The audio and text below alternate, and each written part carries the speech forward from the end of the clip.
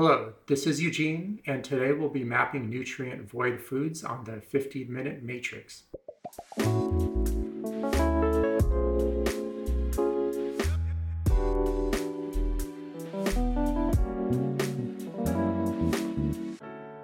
Welcome to the 15-Minute Matrix Special Nutrition Therapy Series, where we're going to dive into the approaches, practices, dietary theories, and healing foods that have been used in the most successful practices across the globe and throughout history. I'm Andrea Nakayama, functional medicine nutritionist and your host. The 15-Minute Matrix is the podcast that brings you bite-sized insights and lessons which highlight the most important tool in functional medicine and functional nutrition, and that's the functional matrix. The functional nutrition matrix reminds us of three very important factors in our clinical care. Everything is connected, we are all unique, and all things matter. Be sure to head over to this episode's show notes at 15minutematrix.com if you'd like to see today's topic mapped on a downloadable matrix to remind you of these critical aspects of care. Today on the 15-Minute Matrix, I'll be speaking with Eugene Trufkin. Eugene Trufkin was born on a biodynamic farm in Ukraine. He has a BA from the University of California, Irvine, and is a Czech Institute trained professional. He's also the author of Anti-Factory Farm Shopping Guide and Laws of Aesthetics.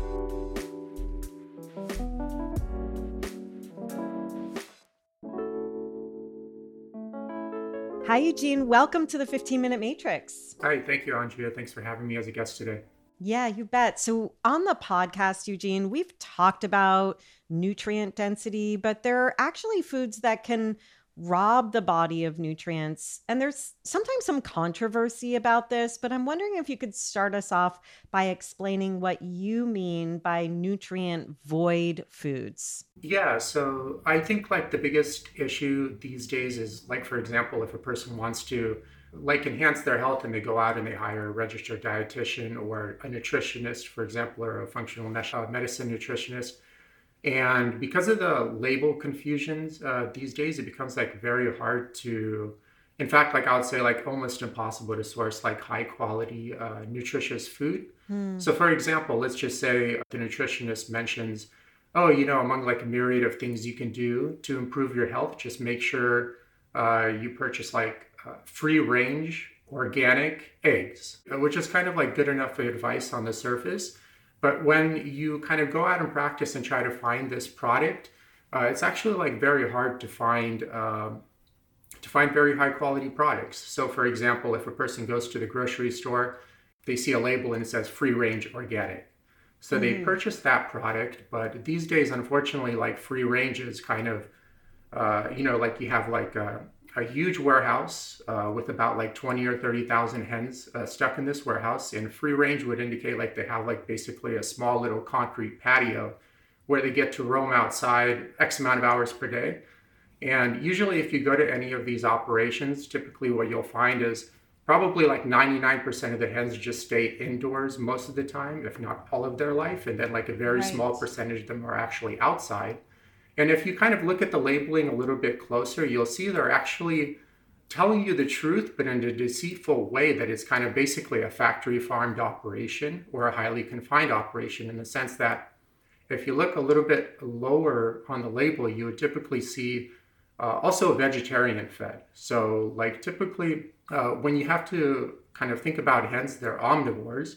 So their natural diet would be composed of bugs, worms, insects, etc., etc. But when you see vegetarian fed, it really indicates that it's grain fed and primarily corn and soy fed. And the problem with that is when you feed a omnivore or vegetarian diet, it typically, a lot of things happen, but in short, one of the more popular topics is the omega-3 to omega-6 ratio. In short, what you're going to get is a huge bump in omega-6 in relation to omega-3. Yeah. And on top of that, they're kind of telling you the truth in the sense that it's a factory farmed operation, because on the one hand, how could it be free range and vegetarian fed at the same time? Yeah, if the hens were generally free range, they would be running around outside and their first go-to food source would be bugs, insects, worms, etc. So there's no way you'd be able to classify it as a vegetarian fed product. So as you can see, they're kind of like telling you the truth, but in like a very deceitful way that kind of deceives the average consumer, which would typically be, for example, like watching a Netflix documentary that depicts, for example, like vegetarians as like a very healthy lifestyle. And they're like, well, humans are healthy being vegetarians, presumably according to these documentaries. That means these hens are very healthy being vegetarians, Yeah. et cetera, et cetera.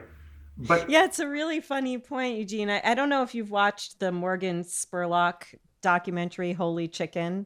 He's the Super Size Me guy, and he made a documentary called Holy Chicken, which is speaking to exactly what you're talking into, this idea that if we say the chickens are free range, it could mean they have a tiny little patio. They actually aren't bred to go outside, so mhm, they don't want to go outside. They could barely walk, yeah. but you're allowed to label them as free range because they've been given a 2 foot area that they can go outside in.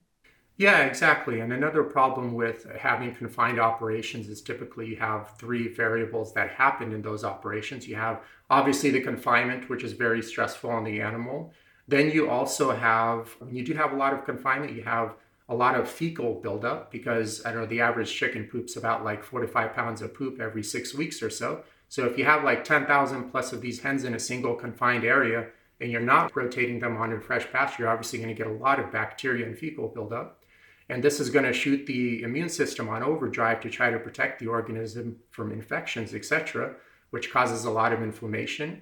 And then usually in these confined operations, you get a lot of vaccines and medicines distributed to the animal to keep them alive long enough to produce in such an unsanitary and stressful situation.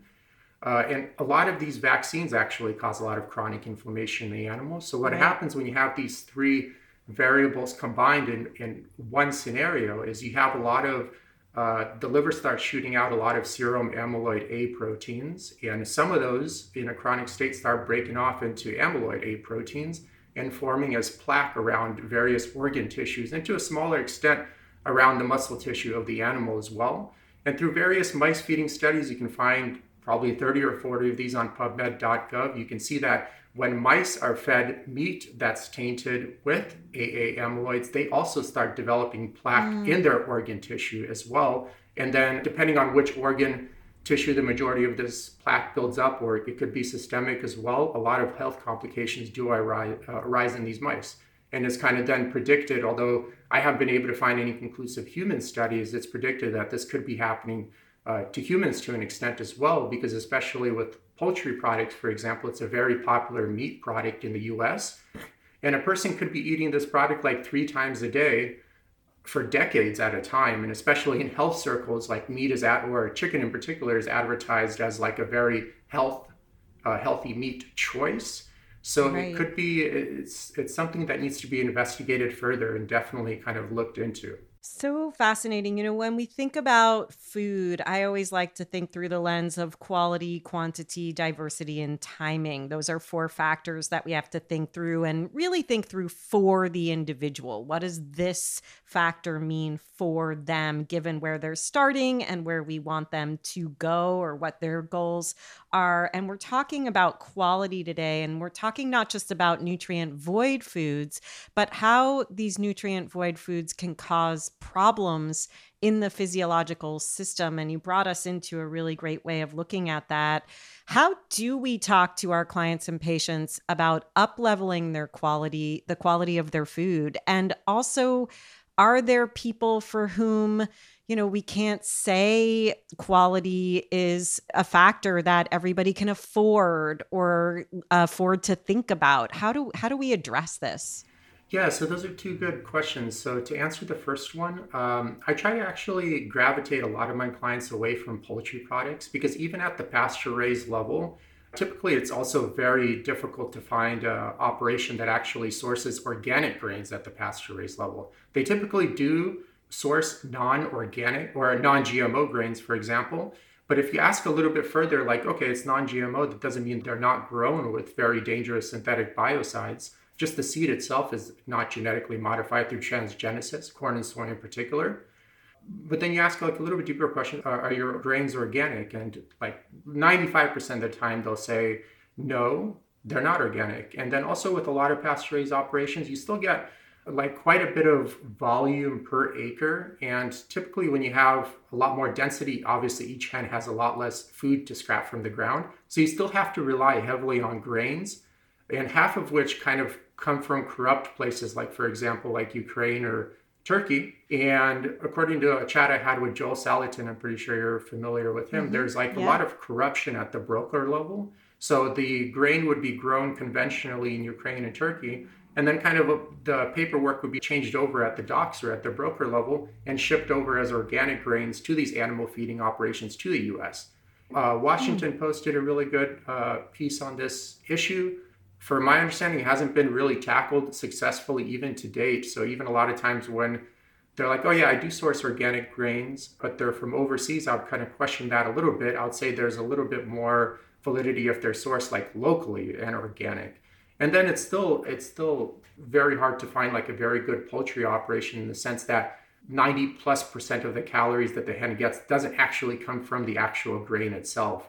And then you have to remember a lot of these grains too are grown in monocrops. So you're never going to get a nutritionally superior crop growing it in a single crop farming system. So if those nutrients aren't coming from the grain, they're definitely not going to be making it into the meat and the organ tissue of the animal, because you can't come up with these micronutrients from nothing. So then you're also losing those vitamins and minerals and other important micronutrients as well. Yeah, amazing. So, when we talk about, I want to get into that second part of my question, talking about how we speak to clients. You were talking about, warning them sort of off of chicken.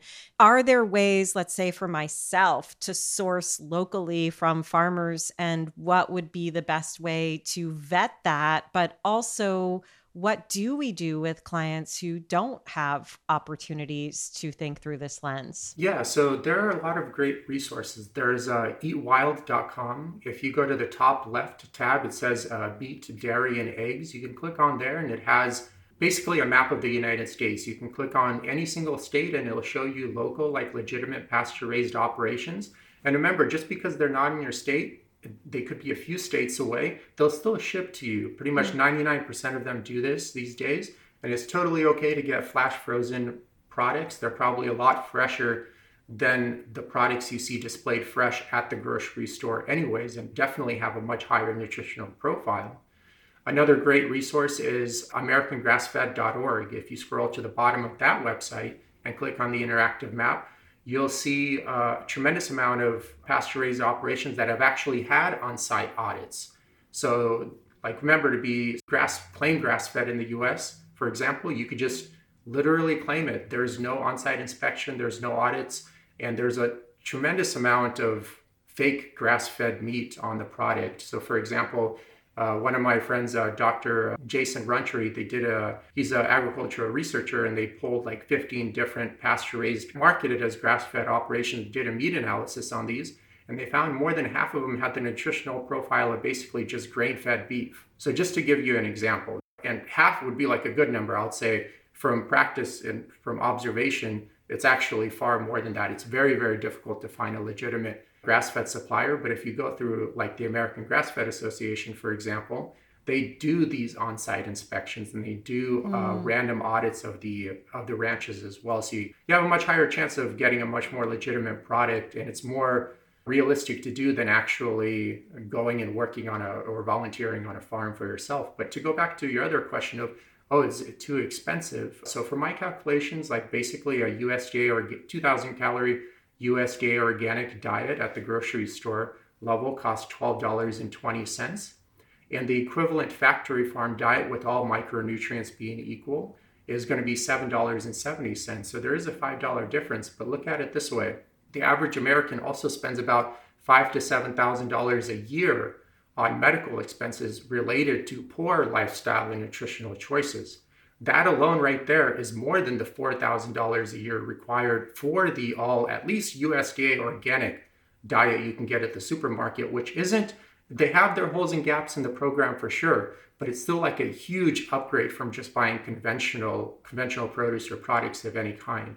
And also looking a little deeper, I mean, the average American spends about $8,000 to $16,000 a year on non-essential expenses, like alcohol, going out with coworkers and eating fast food for lunch every day, subscription services, paid apps, et cetera, et cetera. So the money, for the majority of cases, the money is really there, but it's just the core values aren't very aligned or not very health conscious. And you have to remember that an unhealthy person can't make healthy decisions, or they wouldn't be unhealthy to begin with.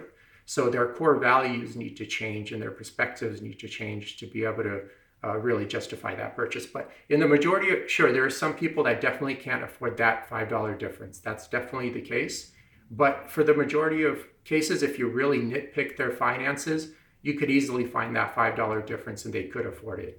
Yeah, it really is a paradigm shift that you're presenting here. And Eugene, I love the analysis that you put into the cost savings and the cost effect and the impact on the body. I have a lot of questions for you, but one final question, Eugene. Why are you so passionate? You're clearly so passionate about this. What drove that passion for you? Yeah, I don't have like some crazy mission statement. Honestly, it just started as like a project like 4 or 5 years ago, and I just wanted healthy eggs. Like that, my grandmother, I grew up on a biodynamic farm in Ukraine, and I just was looking for eggs that were raised that way. And I thought it would be so easy to find, and 4 years later, I'm still looking for them, you know? Yeah, I mean, it's really interesting, Eugene, because I actually can't eat eggs on any regular basis because of my own autoimmune condition, and I can feel it in my joints. But when I traveled in Israel, there weren't options for breakfast that I could eat very regularly. And so I ended up eating eggs daily, and I felt fine. And I came home thinking that I could continue eating eggs. And I live in a bubble. I live in Portland, Oregon. You know, a lot of people have their own chickens and eggs. And I could go to the farmer's market and I could buy eggs that are labeled in all the ways you're talking about, but I didn't have the same results. I did start to feel that joint pain again, and it speaks to your quest with eggs. Yeah, so that's why I try to get a lot of my clients off of like grain-based meats. Yeah. And I do find, well, you got to change a lot of other stuff, as you know, as well. But I do find changing that variable does aid in that progression. And unfortunately, because of all the labeling, it's even when your intentions are there, it's still tough to find that good sourcing. Exactly. I mean, I'm getting like cage-free, pasteurized, no soy, it's all these things, right? And still not the same feeling I had, and I can't determine why. Eugene, any final thoughts that you wish all coaches and clinicians knew in helping our clients and patients to upgrade food quality? Yeah, just go to those websites I listed. It really fast tracks, at least the quality. I mean, it depends on which nutrition program you put every person on, but no one is going to argue that the higher the quality, the sourcing of those nutrients, the better the program will be. So at least they have that resource. And I have my book as well, but those two resources are for free, and I'm just giving them away because I hope it helps people as much as it's helped me. Fantastic. Thank you so much, Eugene. Thank you, Andre.